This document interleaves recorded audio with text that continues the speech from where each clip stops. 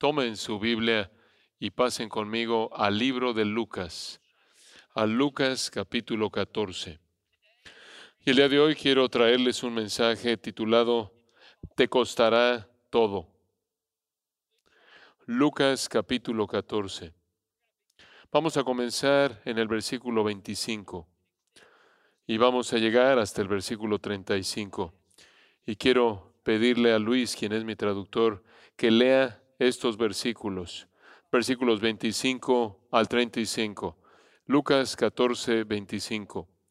Grandes multitudes iban con él, y volviéndose les dijo: Si alguno viene a mí y no aborrece a su padre, y madre, y mujer, e hijos, y hermanos, y hermanas, y aun también su propia vida, no puede ser mi discípulo. Y el que no lleva su cruz y viene en pos de mí, no puede ser mi discípulo.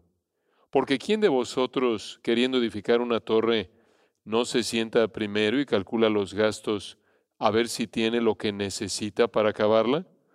No sea que después que haya puesto el cimiento y no pueda acabarla, todos los que lo vean comiencen a hacer burla de él, diciendo: Este hombre comenzó a edificar y no pudo acabar. ¿O qué rey, al marchar a la guerra contra otro rey, no se sienta primero y considera si puede hacer frente con 10,000 al que viene contra él con 20,000? Y si no puede, cuando el otro está todavía lejos, le envía una embajada y le pide condiciones de paz. Así pues, cualquiera de vosotros que no renuncia a todo lo que posee, no puede ser mi discípulo. Buena es la sal, mas si la sal se hiciera insípida, ¿con qué se sazonará? Ni para la tierra ni para el muladar es útil. La arrojan fuera. El que tiene oídos para oír, oiga. Hace muchos años atrás, yo jugué fútbol americano en la universidad, en la Universidad Tecnológica de Texas, y después de mi última temporada en bachillerato, me dieron una beca de 4 años para jugar fútbol americano en la universidad, y como resultado de eso, todo fue cubierto. Mi familia no pagó ni un centavo. Yo no pagué ni un centavo. Durante los siguientes 4 años de mi vida, mi colegiatura era gratis, mi hospedaje era gratis, mis comidas eran gratis, mi lavandería era gratis, mis libros eran gratis, mis viajes eran gratis, mis tutores eran gratis. Todo estaba completamente pagado. No.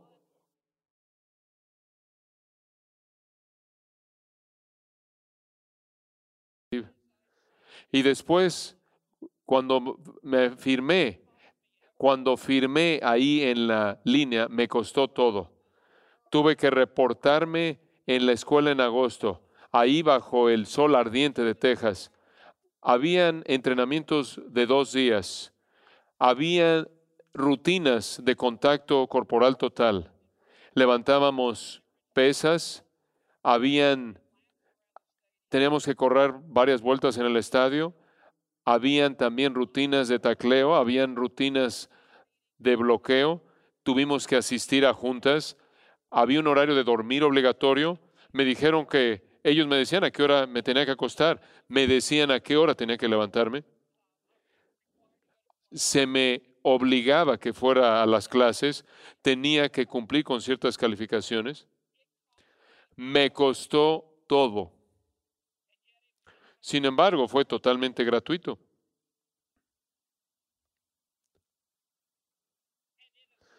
Y de manera semejante, así es la salvación y el discipulado funcionan.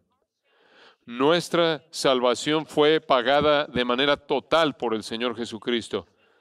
Y mediante su vida sin pecado y por su muerte sustitutiva, Jesucristo compró mi salvación eterna. Me fue ofrecida como un regalo gratuito. No hubieron buenas obras que yo pudiera haber traído a la mesa y no hubo un mérito personal que yo pudiera haber ofrecido. Yo solo lo puedo recibir con la mano vacía del arrepentimiento y la fe. Sin embargo, para que yo pueda tener este regalo gratuito, me costó todo, me cuesta todo. Demanda que yo rinda mi vida al señorío de Jesucristo. Demanda que yo entregue mi tiempo, que yo entregue mi tesoro, que yo entregue todo lo que tengo y todo lo que soy al señorío de Jesucristo. Y a partir de ese momento y en adelante, mi vida no me pertenece a mí, le pertenece a aquel que me compró en la cruz. Y durante el resto de mi vida, yo no he tenido la libertad de vivir como a mí se me antoje, sino que el Señor Jesucristo, quien compró mi salvación, ha determinado cómo debo vivir mi vida durante el resto de mi vida. Y lo mismo es el caso para toda persona aquí el día de hoy. Cristo ha ofrecido salvación a nosotros como un regalo gratuito. Sin embargo, para recibir este regalo gratuito, debes negarte a ti mismo. Debes tomar tu cruz. Debes ser un seguidor de Jesucristo. Le costó a Él todo. Y para que recibas este regalo gratuito, también nos cuesta todo también. Conforme vemos este pasaje el día de hoy, hay una palabra clave que quiero que observen. Se menciona 3 veces en este pasaje. Está al final del versículo 26, está al final del versículo 27 y se encuentra a la mitad del versículo 33. Puedes verla de manera muy clara en tu Biblia. Es la palabra discípulo. Un discípulo es un verdadero creyente en Jesucristo. Toda persona que ha nacido de nuevo inmediatamente se convierte en un discípulo de Jesucristo. Y para ser un discípulo de Jesucristo, esto significa que eres un seguidor de Jesucristo. Significa que eres un aprendiz de la enseñanza de Jesucristo y tú estás comprometido con vivirla en tu vida diaria. Nunca es opcional, es obligatorio que sigamos a Jesucristo. Y entonces quiero que veamos este pasaje el día de hoy. Y quiero que veamos qué se demanda de cada una de nuestras vidas, porque debemos estar rendidos a Jesucristo. Debemos estar entregados a Él. Y eso es lo que Jesús demanda. Si vas a recibir el regalo gratuito de la salvación. Entonces, conforme avanzamos a lo largo de este pasaje, quiero que observen en primer lugar en el versículo 25 las multitudes. Porque hubieron grandes multitudes que estaban siguiendo a Jesús. En el versículo 25 dice, grandes multitudes iban con él. Jesús va camino a Jerusalén. Hay una multitud enorme que lo está siguiendo. Lo están siguiendo debido al poder de su predicación. Lo estaban siguiendo debido a la compasión de su vida. Lo estaban siguiendo debido a los milagros que él está realizando. Y conforme el audio, hermanos, perdón. Las multitudes continúan creciendo. Habían miles que lo estaban siguiendo. Notarán que dice no solo multitud singular, sino multitudes plural. Hubieron muchas multitudes que estaban incorporándose a gran multitud de seguidores, y no solo multitudes, sino grandes multitudes. La mayoría de ellas estaban siguiendo, pero no habían llegado a un punto de compromiso con Cristo. Meramente estaban entretenidos, meramente son curiosos, meramente quieren estar en donde hay una multitud grande. Solo quieren estar en donde hay un movimiento. Y Jesús entiende esto. Están ahí debido a atracción religiosa, pero solo una pequeña cantidad está convertida a Jesucristo. Y aprendemos a partir de esto lo fácil que es ser parte de una multitud grande. Porque puedes permanecer anónimo, puedes permanecer sin comprometerte, puedes esconderte en una multitud. Simplemente te metes donde está todo el mundo y puedes permanecer sin decidirte, aunque das la apariencia de estar comprometido. Y entonces Jesucristo sabe eso. Y entonces notarás al final del versículo 25 que Él, volviéndose, les dijo. Eso significa que repentinamente se detuvo y se volteó para enfrentarlos, aquellos que iban con Él. Y Él les va a hablar de manera directa. Él va a dirigirse a ellos y va a revelar lo que es necesario para que pueda ser un verdadero seguidor de Él. Y conforme Jesús le habló a esa multitud 2000 años atrás, Jesús continúa hablándole a toda multitud que se congrega. Y mediante estas palabras impresas, Jesús continúa hablándole a esta multitud el día de hoy. Y conforme Jesús se dirige a esta congregación, Él quiere encontrarte. Él quiere revelar en dónde estás tú en relación con Él. Porque Él sabe que es posible que estés en la iglesia, pero no estar en Cristo. Es posible ser parte de una multitud religiosa. Sin embargo, aún así estar en el camino amplio que se dirige a la destrucción. Aquellos de ustedes que son pastores aquí el día de hoy, conforme se ponen de pie para predicarle a sus congregaciones, debemos estar conscientes de esto, que aquellos a quienes les hablamos, solo porque están sentándose bajo la predicación de la palabra, no significa de manera automática que tienen una relación salvadora con Jesucristo. Inclusive entre los 12 discípulos de Jesús, hubo uno que no estaba convertido. Y es posible que te encuentres aquí el día de hoy, en esta congregación grande de personas, pero podría ser que simplemente eres parte de un movimiento, pero todavía no has venido por la fe al Señor Jesucristo. Jesús se va a dirigir a ti y en dónde estás en relación con Él hoy.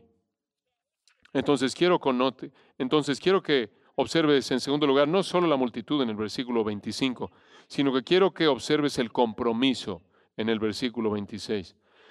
Porque Jesús ahora afirma lo que es absolutamente necesario para ser un seguidor genuino de Él.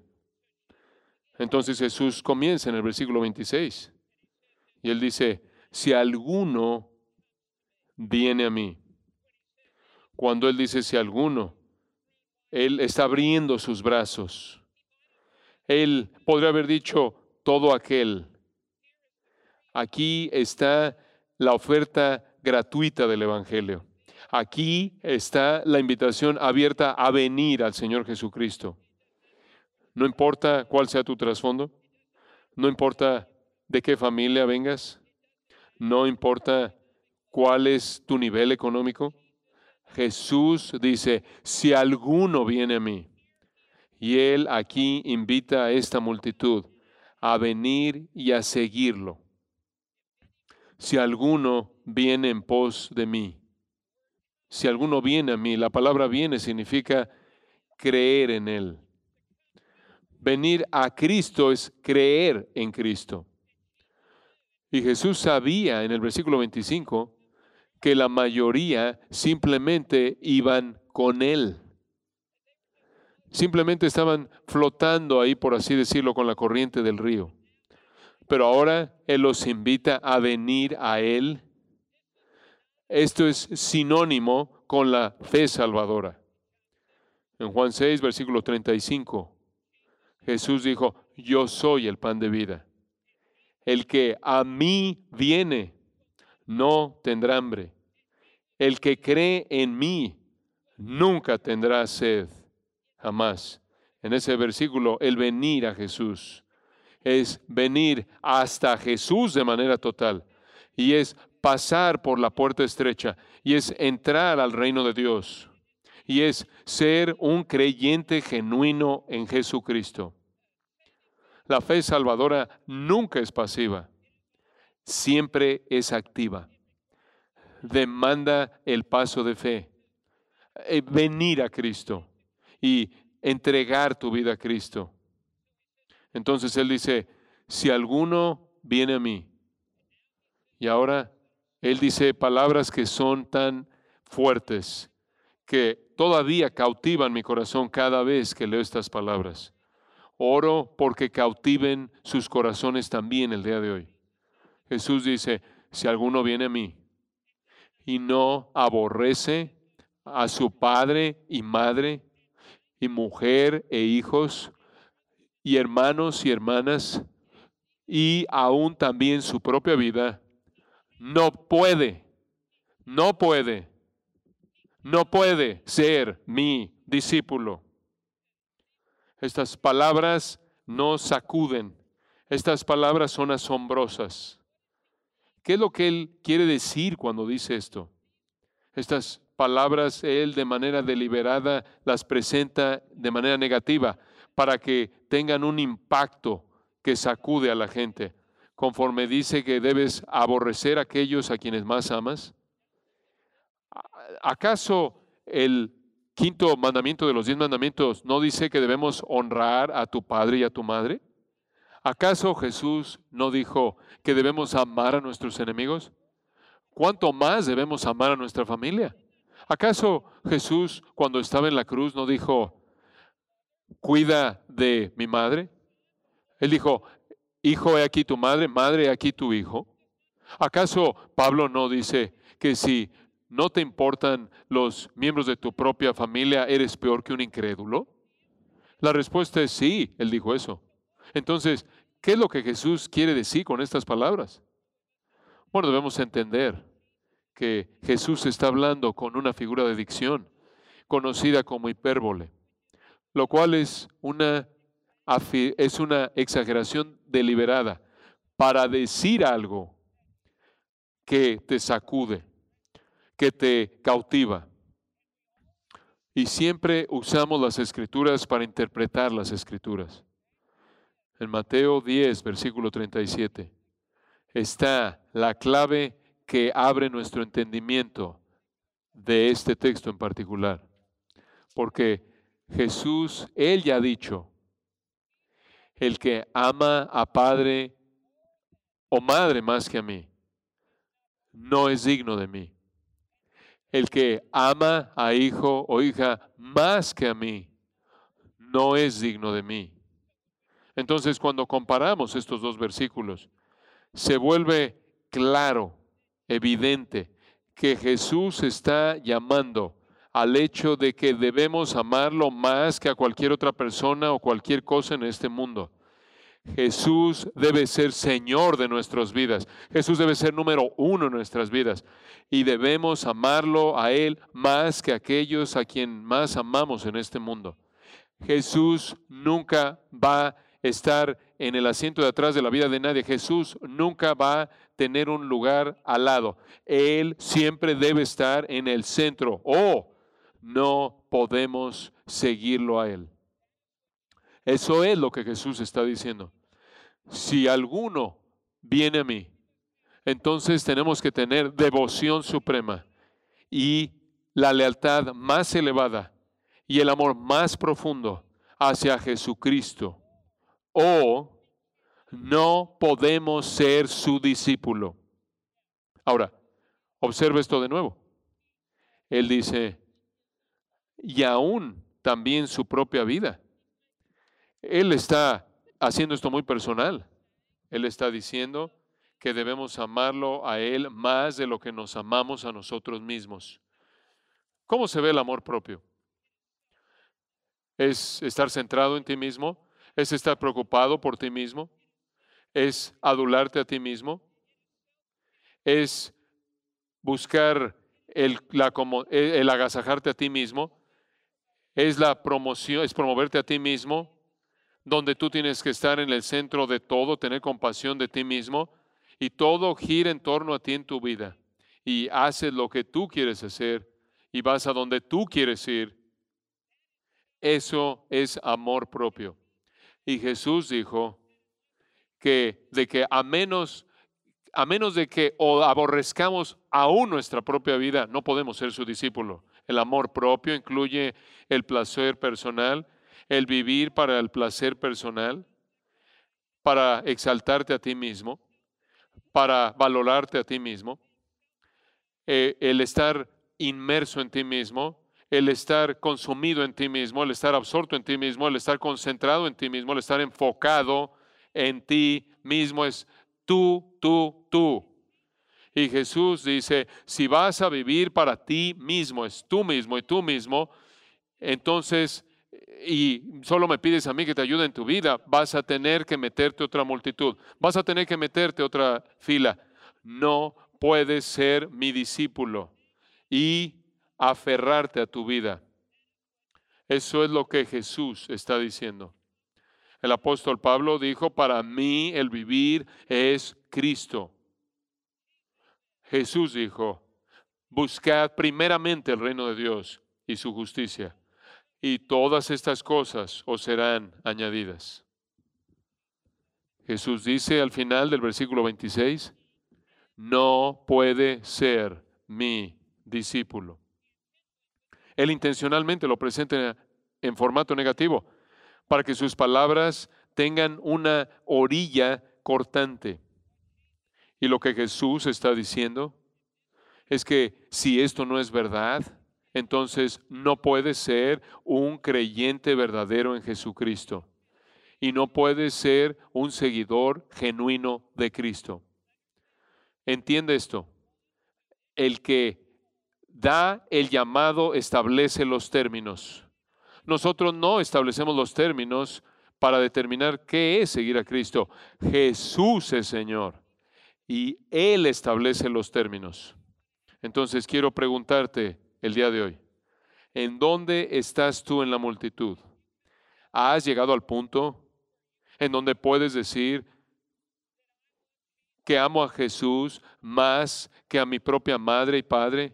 ¿Que yo amo a Jesús más que a mis propios hermanos? ¿Que yo amo a Jesús más que a mi propia vida? No es negociable, es obligatorio para que puedas ser un seguidor de Jesucristo. Entonces, ese es el compromiso. Y aquellos que son pastores aquí el día de hoy, y aquellos que son maestros bíblicos, así es como predicamos, así es. Este es el mensaje que debemos dar. Y esto es lo que todo padre debe compartir con sus hijos y todo abuelo debe compartir con sus nietos. Este es el alto llamado de ser un seguidor de Jesucristo. Ahora, quiero que observes en tercer lugar la cruz, en el versículo 27. Y ahora vemos la cruz. Hemos visto la multitud y hemos visto el compromiso. Quiero que ahora veas la cruz en el versículo 27, porque Jesús hace una de las afirmaciones más demandantes que jamás salieron de sus labios. En lugar de que Jesús dé un paso atrás, Él de hecho acelera y presenta los términos de manera aún más fuerte. Entonces en el versículo 27, Él comienza, ¿y el qué? No hay excepciones. El que no, y el que no lleva su cruz y viene en pos de mí, no puede ser mi discípulo. Esta es una reafirmación del versículo anterior.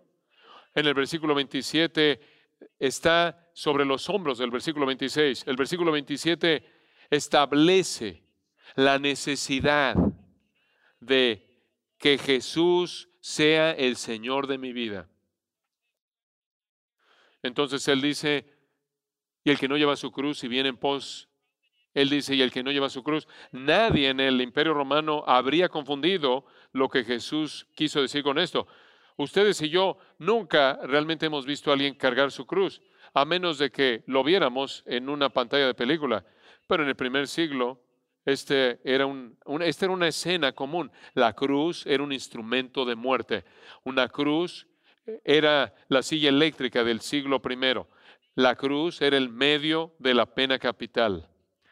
Una cruz era el medio mediante el cual el gobierno le quitaba la vida a alguien que estaba viviendo en ese imperio. Y esto es lo que pasaba. Un hombre condenado estaba de pie ante César o estaba de pie ante un juez y el caso sería presentado. Y si era hallado culpable de una pena capital, de un crimen capital, digno de la pena capital, César emitía la pena capital y él era sacado del palacio y la cruz, la parte transversal de la cruz, era colocada sobre la espalda del criminal condenado. Y a él se le forzaba el cargar su propia cruz en medio de las calles de la ciudad.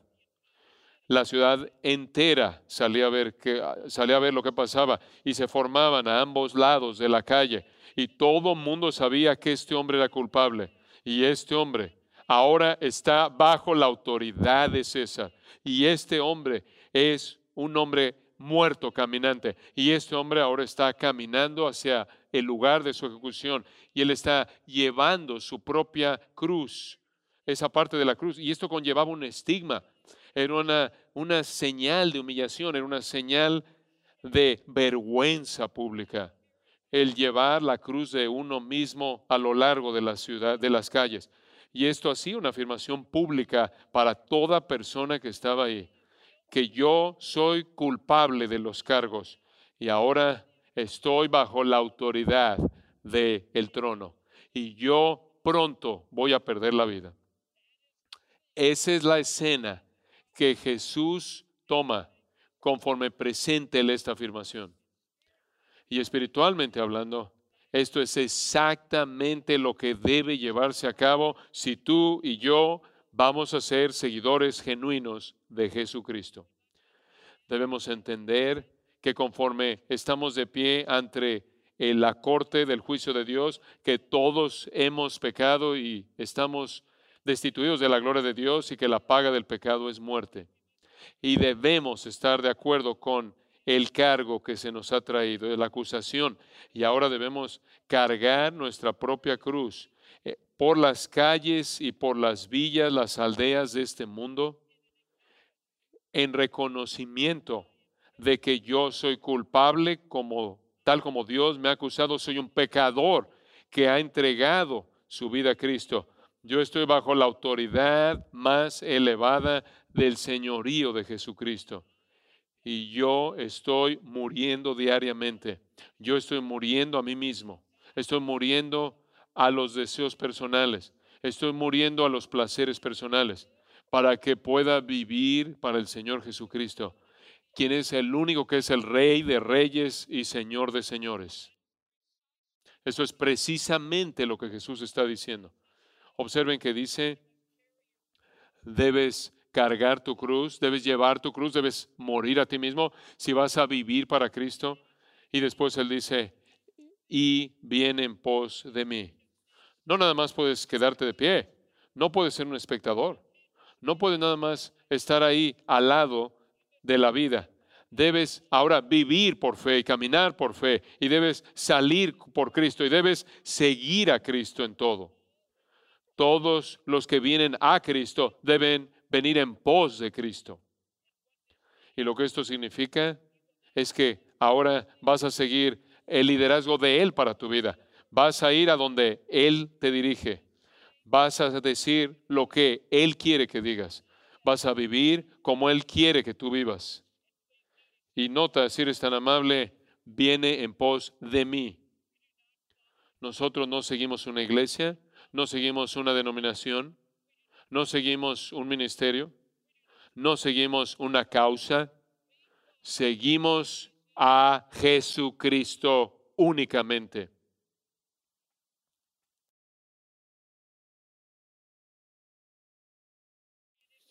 Y va a ser Jesús quien nos va a guiar a una iglesia que predica la palabra de Dios.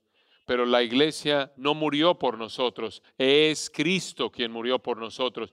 Y esa es la razón por la que seguimos a Cristo. La palabra viene, ¿la ven ahí en su Biblia? Viene en pos de mí. Viene es un verbo que está en tiempo presente. Eso significa que siempre debemos estar viniendo en pos de Cristo. Todo momento de todo día debemos venir en pos de Cristo. No es solo el domingo por la mañana que venimos en pos de Cristo, sino que es el domingo por la mañana, es el martes por la noche, es el viernes por la noche, es todo momento de todo día. Son 24 horas al día, 7 días a la semana. Siempre y todo el tiempo debemos estar viniendo en pos del Señor Jesucristo. Debemos ir a donde Él va, debemos hacer lo que Él hace, debemos decir lo que Él dice, debemos creer lo que Él cree, debemos vivir, debemos amar lo que Él ama, debemos odiar lo que Él odia. Nuestra vida entera ahora está encerrada en el Señor Jesucristo. No tenemos otra vida. Nuestra vida entera consiste en seguir a Jesucristo. El cristianismo es Cristo. El cristianismo es creer en Cristo, es conocer a Cristo, es servir a Cristo, es adorar a Cristo, es amar a Cristo, es obedecer a Cristo, es servir a Cristo, es someterse a Cristo. Nuestra vida entera es Jesucristo. Y conforme nosotros seguimos a Cristo y hemos dejado atrás nuestro mundo antiguo, ganamos mucho más de Cristo. Hemos entregado la tierra por los diamantes y seguimos ahora al Señor Jesucristo. Ahora hemos ganado el perdón por los pecados. Hemos encontrado la justicia perfecta de Cristo. Ahora estamos en el camino verdadero de la vida y un día nos va a llevar hasta el cielo. Esto es lo que significa ser un seguidor de Cristo. Debes seguir a Cristo personalmente. Nadie más puede seguir a Cristo en tu lugar. Esta es una decisión que tú debes tomar. Debes seguir a Cristo de todo corazón. No puedes estar en medio. No puedes tener un pie en el mundo y un pie siguiendo a Cristo. Es todo o nada. Debes seguir a Cristo permanentemente. No puedes dar marcha atrás. Y este no es un viaje de fin de semana, es seguirlo por el resto de tu vida. Debes seguir a Cristo en arrepentimiento, debes darle la espalda al pecado y ahora vivir para la santidad. Debes seguir en obediencia. Ahora estás bajo la autoridad de la palabra de Dios y debes guardar sus mandamientos. Debes seguirlo abiertamente y públicamente para que el mundo entero sepa quién eres. Debes seguirlo totalmente. Toda área de tu vida debe estar concentrada en seguir a Cristo. Ambos pies están en este camino. Debes seguirlo incondicionalmente. Dispuesto a ir a cualquier lugar, hacer cualquier cosa, pagar cualquier precio para ir con cualquier persona. Debes seguir a Cristo exclusivamente. Cristo únicamente y debes seguir a Cristo inmediatamente. Debes seguirlo ahora. Debes seguirlo en este momento mismo. Mañana es el día del diablo. Hoy es el día de Dios. Debes seguir a Cristo hoy. Esto es lo que Jesús dice. Esta es la cruz. Entonces quiero preguntarte, ¿has tomado tu cruz? ¿Has llegado al fin de ti mismo? ¿Has muerto a ti mismo? Estás saliendo, estás siguiendo la voluntad de Dios para tu vida, estás obedeciendo la palabra de Dios en tu vida. Esto es lo que es ser un seguidor genuino de Jesucristo. Ahora quiero que observes en cuarto lugar, quiero que veas el costo, comenzando en el versículo 28 y extendiéndose hasta el versículo 33. Jesús ahora va a presentar dos parábolas. Ambas son un llamado a hacer un cálculo sobrio. En la primera parábola, está en los versículos 28 al 30, dice que te va a costar seguir a Cristo. La segunda parábola está en los versículos 31 al 32 y dice que te costará no seguir a Cristo. Te va a costar de una u otra manera. Te va a costar seguir a Cristo. Te va a costar si no sigues a Cristo. Entonces observa la primera parábola en el versículo 28. Jesús dice, porque ¿quién de vosotros? Y conforme él dice esto, él está viendo los ojos de esta multitud enorme ese día. Él está viendo a aquellos que meramente están pretendiendo ser religiosos. Él está viendo a aquellos que simplemente están enredados en esta multitud. Porque ¿quién de vosotros, queriendo edificar una torre, no se sienta primero y calcula los gastos a ver si tiene lo que necesita para acabarla? Esto es simplemente sentido común. Cualquier constructor sabio primero calcula el costo. Tiene que saber qué es lo que le va a costar antes de que él entre al proyecto de construcción, porque si no calcula el costo, simplemente toma una decisión intempestiva y cree que esto va a ser fácil, él va a comenzar a construir y va a haber emoción al principio, pero conforme avance en el proyecto de construcción del edificio, él se va a dar cuenta exactamente de lo que le va a costar. Y él puede no estar dispuesto a terminar el proyecto y dejar el proyecto. Y toda persona en la ciudad va a ver el cimiento, el cimiento establecido en este terreno, y van a ver algunas cosas, algunas vigas que suben, pero el proyecto nunca se acabó. Y cuando la gente en la ciudad pasan y ven, comienzan a burlarse de él y comienzan a reírse de él. Y dicen, qué necio. Este hombre comenzó a construir y ni siquiera, en ningún momento él se dio cuenta de que él tenía que calcular cuáles son los gastos para construir estos. ¿Cuál es el costo para construir esto? ¿Cuál es el punto que Jesús está enseñando? Jesús está diciendo, antes de que salgas y me sigas, necesitas calcular seriamente lo que te va a costar, porque va a costarte ir a donde tú quieres ir, hacer lo que tú quieres hacer, vivir en base a tus propios estándares. Te podrá costar tus amigos de la antigüedad, te va a costar tus hábitos de la vieja pasada, vas a tener que entregarlos, hacerlos a un lado para seguir a Cristo. Tu vida entera va a tener que estar totalmente rendida al Señor Jesucristo, o de lo contrario, vas a dar la apariencia de comenzar y después vas a apartarte. Bueno, esta persona no es que fue una vez salvo y después pierde su salvación, porque eso es imposible.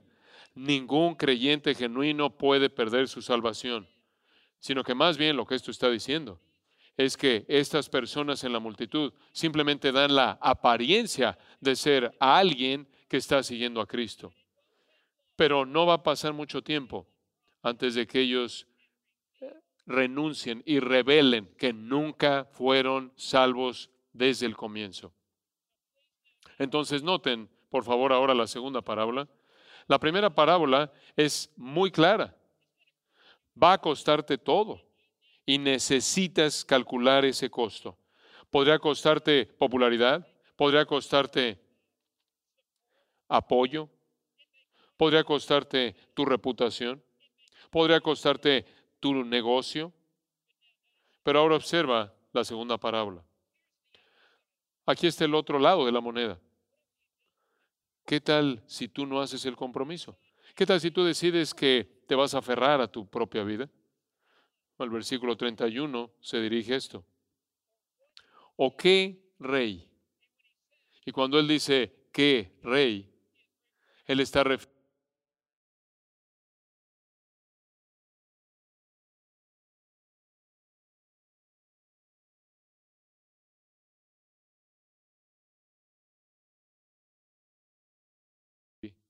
There you go. We're back now. Sorry. I got converted again. Sorry. We're ready. We're on. Keep going, Steve. Yeah, I got you now. Thank you. ¿O qué rey? Este rey se refiere a aquellos que están en la multitud, que tienen algún dominio pequeño sobre el cual ellos reinan. ¿O qué rey, al marchar a la guerra contra otro rey, ahora este otro rey es el Rey de Reyes. Él es el Señor de señores. No es una guerra justa, equilibrada. ¿O qué rey al marchar a la guerra contra otro rey? En la batalla hay conflicto entre estos dos reyes, por eso dice guerra. Y la Biblia enseña que todo incrédulo está en guerra con Dios, está en enemistad con Dios, está en rebelión contra Dios. Y lo que es peor, Dios está en guerra contra los pecadores. Dios ama a los pecadores, pero Dios también es un Dios santo. Y la Biblia dice que Dios está airado contra el impío todos los días. Salmo 5, Salmo 7, Salmo 9, Salmo 11, todos estos salmos hablan de cómo Dios está enojado contra el impío todos los días. Entonces está este conflicto, esta guerra espiritual entre Dios y el pecador. Y entonces, observe esto de nuevo. ¿O qué rey al marchar a la guerra contra otro rey no se sienta primero y considera? Eso significa que él tiene que calcular, tiene que hacer las sumas, hacer algo de matemáticas, tiene que pensar, tiene que comparar su ejército contra el ejército de este otro rey. Él debe comparar su poder contra el poder de este otro rey. Porque cuán insensato sería el entrar en la guerra contra un rey, quien es mucho más fuerte que tú en la batalla, porque ese rey, el rey mayor, va a destruir al rey menor. Entonces, Jesús, conforme cuenta esta parábola, dice, realmente no dice, siéntate y considera si eres lo suficientemente fuerte.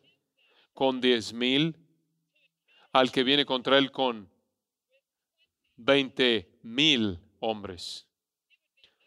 Sería locura total que el rey menor saliera y recibiera y fuera contra el rey mayor. Entonces Jesús dice en el versículo 32, y si no, puede cuando el otro está todavía lejos, mientras que este rey que está avanzando con fuerzas mayores, mientras que él todavía está lejos, envía una embajada. El rey menor envía una embajada y le pide condiciones de paz.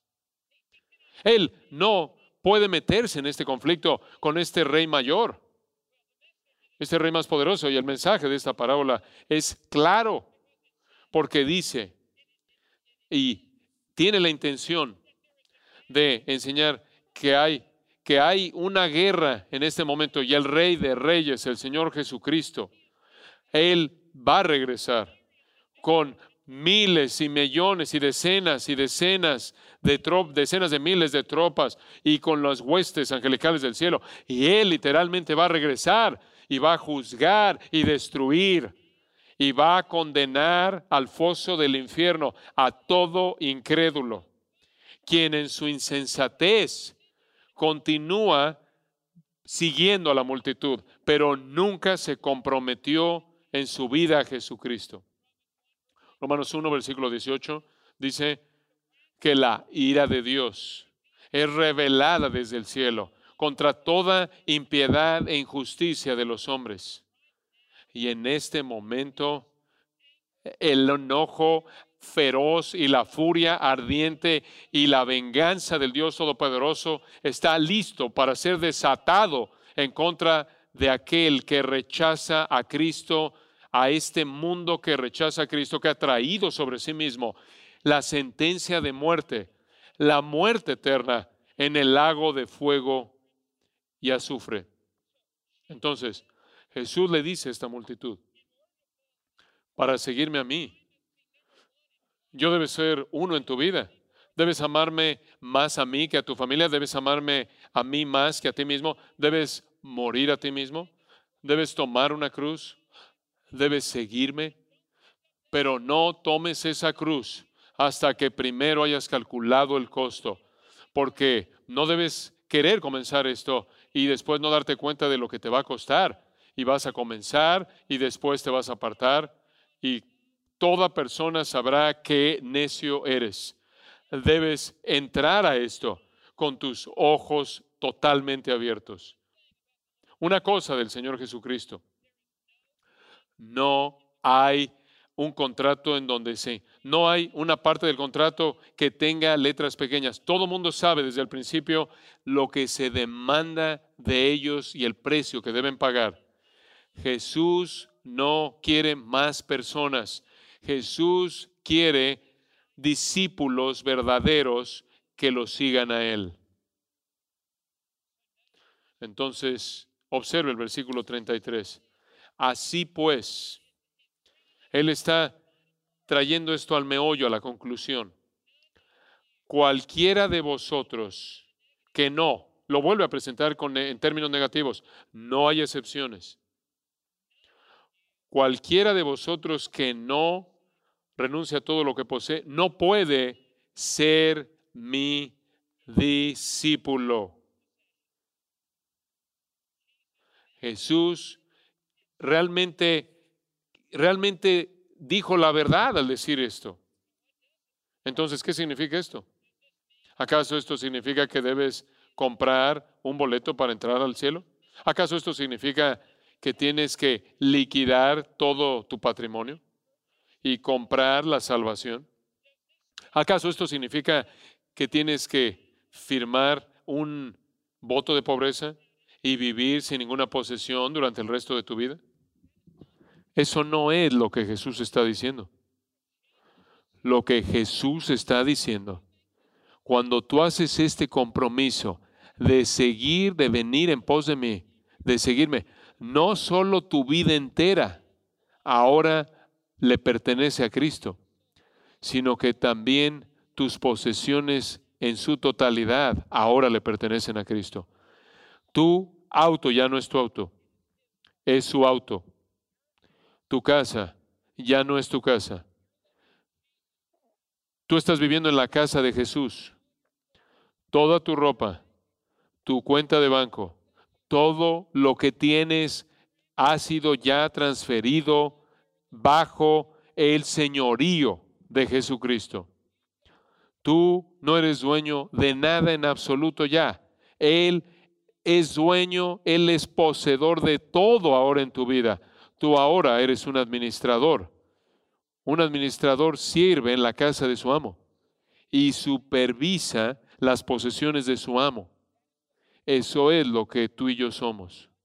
Y un día, al final de este tiempo, estaremos ante el tribunal de Cristo y daremos cuentas a nuestro amo acerca de cómo usamos sus posesiones en este mundo. ¿Las invertimos en el reino de Dios? ¿Las usamos para la gloria de Dios? ¿O acaso simplemente las usamos para nosotros mismos y ya? Un verdadero discípulo, quien es un verdadero seguidor de Cristo, entiende que Él no es dueño de nada y que todo le ha sido prestado a Él por parte de Cristo y lo detenemos con una mano abierta. Tenemos todas nuestras posesiones en nuestra mano abierta. Entonces, ¿cómo estás manejando sus posesiones? ¿Cómo estás invirtiendo sus recursos? Un discípulo ha entregado todo lo que él tiene en las manos de Jesucristo. Ahora, finalmente, quiero que observes la advertencia en el versículo 34. Normalmente esperaríamos que el orador se detuviera un poco y diera un poco de tiempo, un poco que le pusiera algo de dulce a esto para suavizar lo que acaba de decir, pero Jesús continúa hablando de una manera directa. Y observa lo que dice en el versículo 34. Esto te sacude. Buena es la sal. La sal preserva la carne. La sal evita la putrefacción. La sal da sabor. Por lo tanto, la sal es buena. Mas, Si la sal se hiciere insípida, ¿con qué se sazonará? Y la respuesta es que no se sazonará. Y lo que Jesús está diciendo es que hay cierta sal en el Medio Oriente que inicialmente se ve como sal, pero en realidad no es sal. Es sal falsa. Es sal falsificada. Y nunca puede convertirse, nunca puede sazonar, nunca puede tener sabor. Entonces él dice,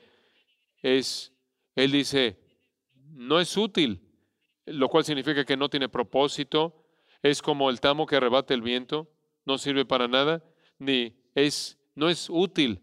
Esta sal que tiene algo de minerales es inútil ni para la tierra, es útil, ni siquiera es útil para fertilizar la tierra.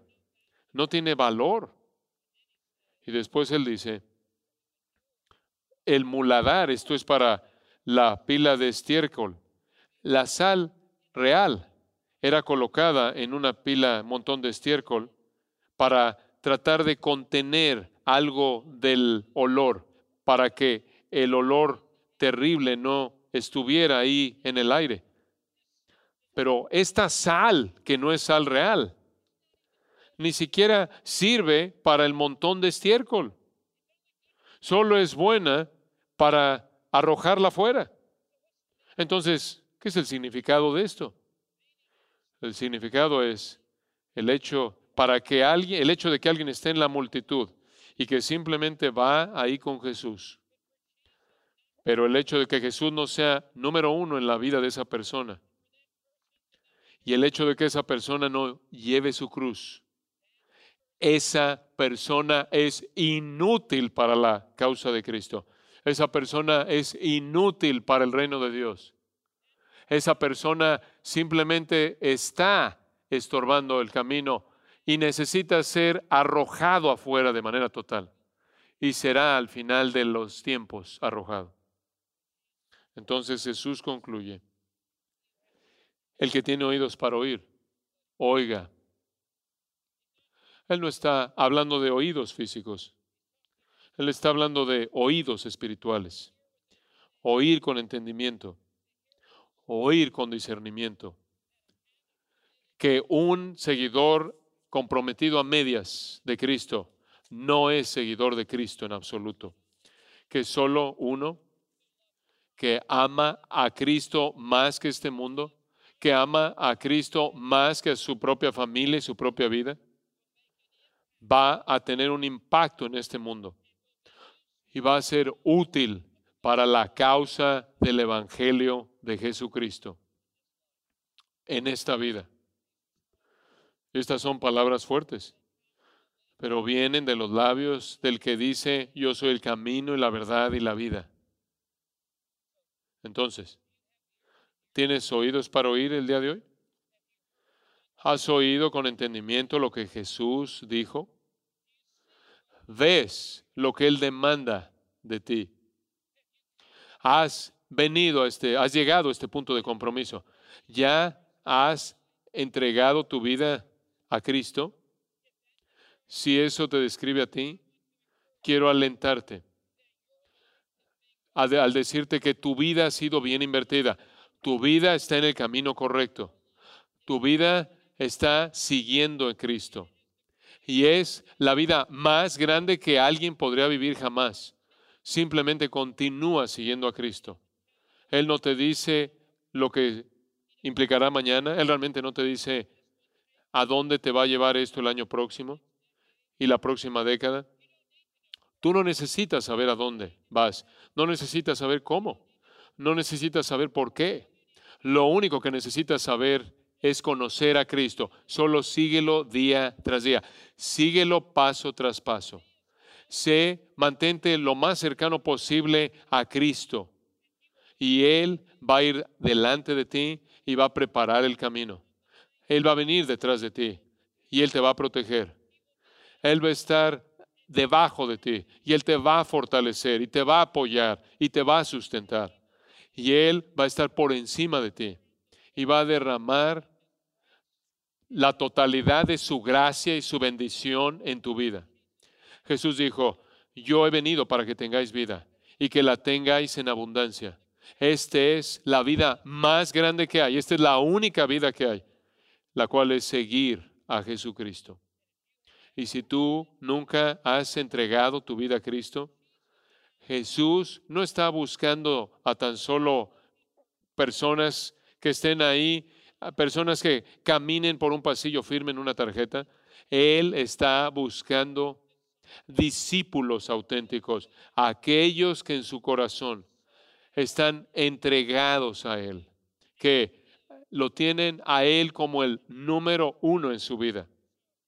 Entonces, si tú nunca has rendido tu vida a Jesucristo, si tú nunca has muerto a ti mismo, entonces te invito el día de hoy, en nombre de Jesucristo, que salgas de la multitud y vengas a Cristo. No vengas a mí, no vengas a algún otro líder espiritual. Ve a Cristo, ven a Cristo y comienza el viaje extraordinario de caminar con Cristo por fe. Y Él va a cambiar tu vida. Él te va a dar la mejor vida. Y un día este viaje, cuando mueras o cuando Él regrese, Él te va a llevar a la casa de su Padre, la cual Él ha estado construyendo durante muchos años. Y Él tiene un lugar para ti. Y vivirás con Él por los siglos de los siglos.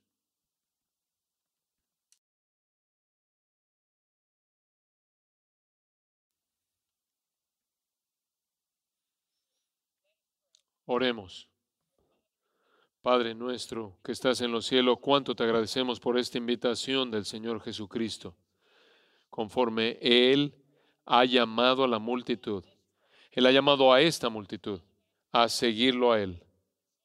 Y entonces, Señor, oro porque aquí el día de hoy, que aquellos que son verdaderos seguidores profundicen su compromiso con Cristo, y aquellos que nunca han salido de la multitud y de manera personal han tomado la decisión de seguir a Jesús, que aquí hoy en Grace Community Church ellos hagan este compromiso que es el más grande de todos, de rendir su vida a Cristo. Oh Dios, haz que esto sea una realidad en los corazones en el nombre de Jesús. Amén.